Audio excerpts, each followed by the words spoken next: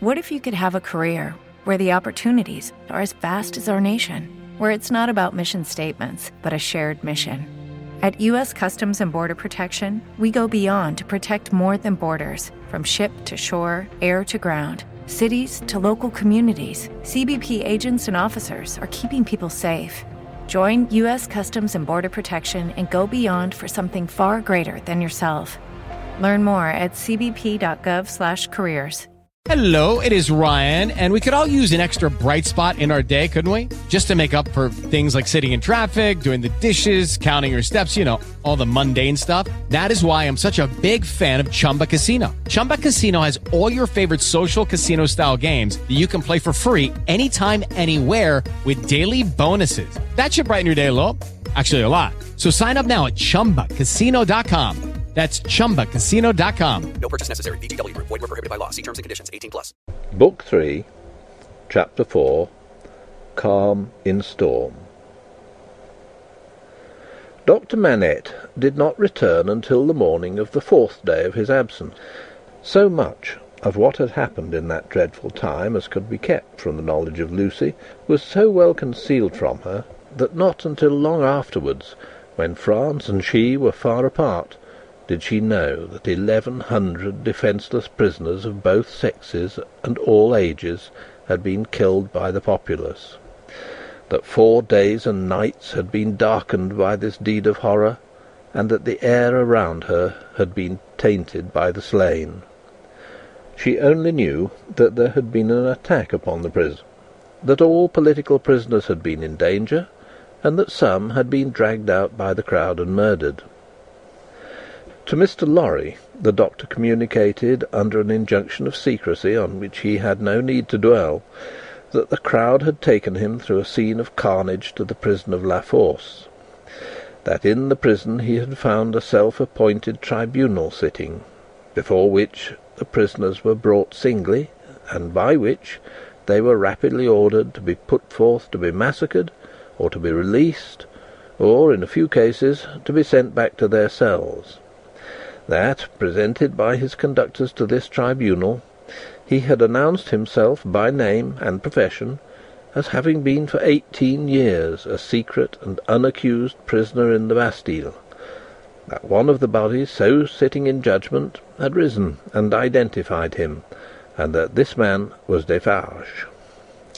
That, hereupon, he had ascertained, through the registers on the table, that his son-in-law was among the living prisoners, and had pleaded hard to the tribunal, of whom some members were asleep and some awake, some dirty with murder and some clean, some sober and some not, for his life and liberty. That in the first frantic greetings lavished on himself as a notable sufferer under the overthrown system, it had been accorded to him to have Charles Darnay brought before the lawless court and examined. That he seemed on the point of being at once released, when the tide in his favour met with some unexplained check, not intelligible to the doctor, which led to a few words of secret conference. That the man sitting as president had then informed Dr. Manette that the prisoner must remain in custody, but should, for his sake, be held inviolate in safe custody. That immediately, on a signal, the prisoner was removed to the interior of the prison again, but that he, the doctor, had then so strongly pleaded for permission to remain and assure himself that his son-in-law was, through no malice or mischance, delivered to the concourse, whose murderous yells outside the gate had often drowned the proceedings, that he had obtained the permission, and had remained in that hall of blood until the danger was over. The sights he had seen there, with brief snatches of food and sleep by intervals, shall remain untold. The mad joy over the prisoners who were saved has astounded him scarcely less than the mad ferocity against those who were cut to pieces. One prisoner there was, he said, who had been discharged into the street free, but at whom a mistaken savage had thrust a pike as he passed out. Being besought to go to him and dress the wound, the doctor had passed out at the same gate, and had found him in the arms of a company of Samaritans who were seated on the bodies of their victims. With an inconsistency as monstrous as anything in this awful nightmare, they had helped the healer, and tended the wounded man with the gentlest solicitude, had made a litter for him, and escorted him carefully from the spot, had then caught up their weapons and plunged anew into a butchery so dreadful that the doctor had covered his eyes with his hands and swooned away in the midst of it. As Mr. Lorry received these confidences, and as he watched the face of his friend, now 62 years of age, a misgiving arose within him that such dread experiences would revive the old danger. But he had never seen his friend in his present aspect. He had never at all known him in his present character. For the first time the doctor felt, now, that his suffering was strength and power.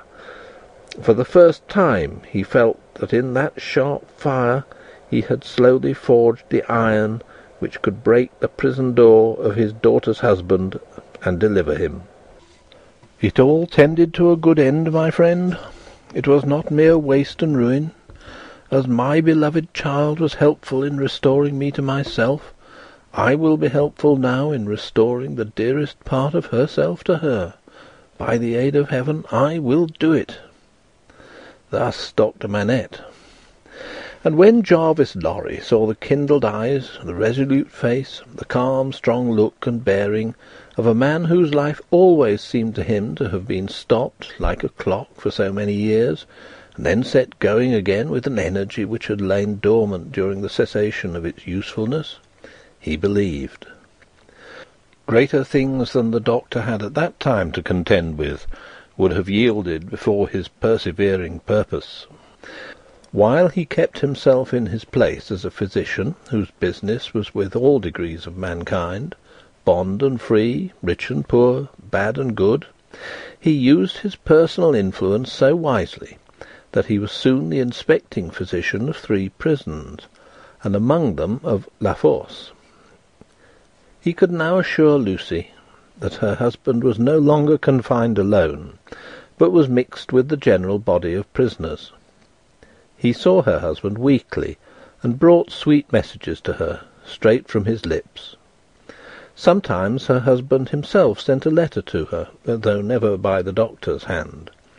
But she was not permitted to write to him, for, among the many wild suspicions of plots in the prisons, the wildest of all pointed at emigrants who were known to have made friends or permanent connections abroad. This new life of the doctor's was an anxious life, no doubt. Still, the sagacious Mr. Lorry saw that there was a new sustaining pride in it.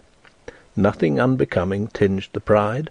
It was a natural and worthy one, but he observed it as a curiosity. The doctor knew that up to that time his imprisonment had been associated in the minds of his daughter and his friend with his personal affliction, deprivation, and weakness. Now that this was changed, and he knew himself to be invested through that old trial with forces to which they both looked for Charles's ultimate safety and deliverance, he became so far exalted by the change that he took the lead and direction, and required them as the weak to trust to him as the strong. The preceding relative positions of himself and Lucy were reversed, yet only as the liveliest gratitude and affection could reverse them, for he could have no pride but in rendering some service to her who had rendered so much to him. All curious to see, thought Mr. Lorry in his amiably shrewd way, but all natural and right. So take the lead, my dear friend, and keep it. It couldn't be in better hands. But, though the doctor tried hard, and never ceased trying, to get Charles Darnay set at liberty, or at least to get him brought to trial, the public current of the time set too strong and fast for him. The new era began. The king was tried, doomed, and beheaded. The republic of liberty, equality, fraternity, or death, declared for victory or death against the world in arms. The black flag waved night and day from the great towers of Notre Dame. 300,000 men, summoned to rise against the tyrants of the earth, rose from all the varying soils of France, as if the dragon's teeth had been sown broadcast, and had yielded fruit equally on hill and plain, on rock, in gravel and alluvial mud, under the bright sky of the south, and under the clouds of the north, in fell and forest, in the vineyards and the olive grounds, and among the cropped grass and the stubble of the corn, along the fruitful banks of the broad rivers, and in the sand of the sea-shore. What private solicitude could rear itself against the deluge of year one of liberty, the deluge rising from below, not falling from above, and with the windows of heaven shut, not opened? There was no pause, no pity, no peace, no interval of relenting rest, no measurement of time. Though days and nights circled as regularly as when time was young, and the evening and morning were the first day, other count of time there was none. Hold of it was lost in the raging fever of a nation, as it is in the fever of one patient. Now, breaking the unnatural silence of a whole city, the executioner showed the people the head of the king, and now, it seemed, almost in the same breath, the head of his fair wife, which had had 8 weary months of imprisoned widowhood and misery to turn it grey. And yet, observing the strange law of contradiction which obtains in all such cases, the time was long while it flamed by so fast. A revolutionary tribunal in the capital, and 40 or 50,000 revolutionary committees all over the land. A law of the suspected, which struck away all security for liberty or life, and delivered over any good and innocent person to any bad and guilty one. Prisons, gorged with people who had committed no offence and could obtain no hearing. These things became the established order and nature of appointed things, and seemed to be ancient usage before they were many weeks old. Above all, one hideous figure grew as familiar as if it had been before the general gaze from the foundations of the world, the figure of the sharp female called La Guillotine. It was the popular theme for jests. It was the best cure for headache. It infallibly prevented the hair from turning grey. It imparted a peculiar delicacy to the complexion. It was the national razor, which shaved close. Who kissed La Guillotine, looked through the little window, and sneezed into the sack. It was the sign of the regeneration of the human race. It superseded the cross. Models of it were worn on breasts from which the cross was discarded, and it was bowed down to and believed in where the cross was denied. It sheared off heads so many that it and the ground it most polluted were a rotten red. It was taken to pieces like a toy puzzle for a young devil, and was put together again when the occasion wanted it. It hushed the eloquent, struck down the powerful, abolished the beautiful and good. 22 friends of high public mark, 21 living and 1 dead. It had lopped the heads off in one morning, in as many minutes. The name of the strong man of old Scripture had descended to the chief functionary who worked it, but so armed he was stronger than his namesake, and blinder, and tore away the gates of God's own temple every day. Among these terrors, and the brood belonging to them, the doctor walked with a steady head, confident in his power, cautiously persistent in his end, never doubting that he would save Lucy's husband at last. Yet the current of the time swept by, so strong and deep, and carried the time away so fiercely, that Charles had lain in prison 1 year and 3 months when the doctor was thus steady and confident. So much more wicked and distracted had the Revolution grown in that December month, that the rivers of the south were encumbered with the bodies of the violently drowned by night, and prisoners were shot in lines and squares under the southern wintry sun. Still the doctor walked among the terrors with a steady head.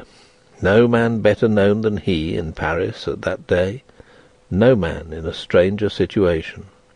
Silent, humane, indispensable in hospital and prison, using his art equally among assassins and victims, he was a man apart.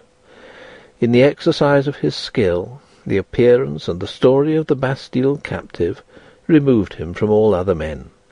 He was not suspected or brought in question any more than if he had indeed been recalled to life some 18 years before, or were a spirit moving among mortals. End of Book 3, Chapter 4. Lucky Land Casino, asking people, what's the weirdest place you've gotten lucky? Lucky? In line at the deli, I guess? Aha, in my dentist's office. More than once, actually. Do I have to say? Yes, you do. In the car before my kids' PTA meeting. Really? Yes. Excuse me, what's the weirdest place you've gotten lucky? I never win and tell. Well, there you have it. You can get lucky anywhere, playing at LuckyLandSlots.com. Play for free right now. Are you feeling lucky? No purchase necessary. Void where prohibited by law. 18+. Terms and conditions apply. See website for details. Create a peaceful home with SolGoodSounds.com. Just $10 a month offers a sanctuary of ad-free sounds ideal for family relaxation and children's bedtime. Reclaim tranquility. Visit SolGoodSounds.com to start your journey to a calmer household.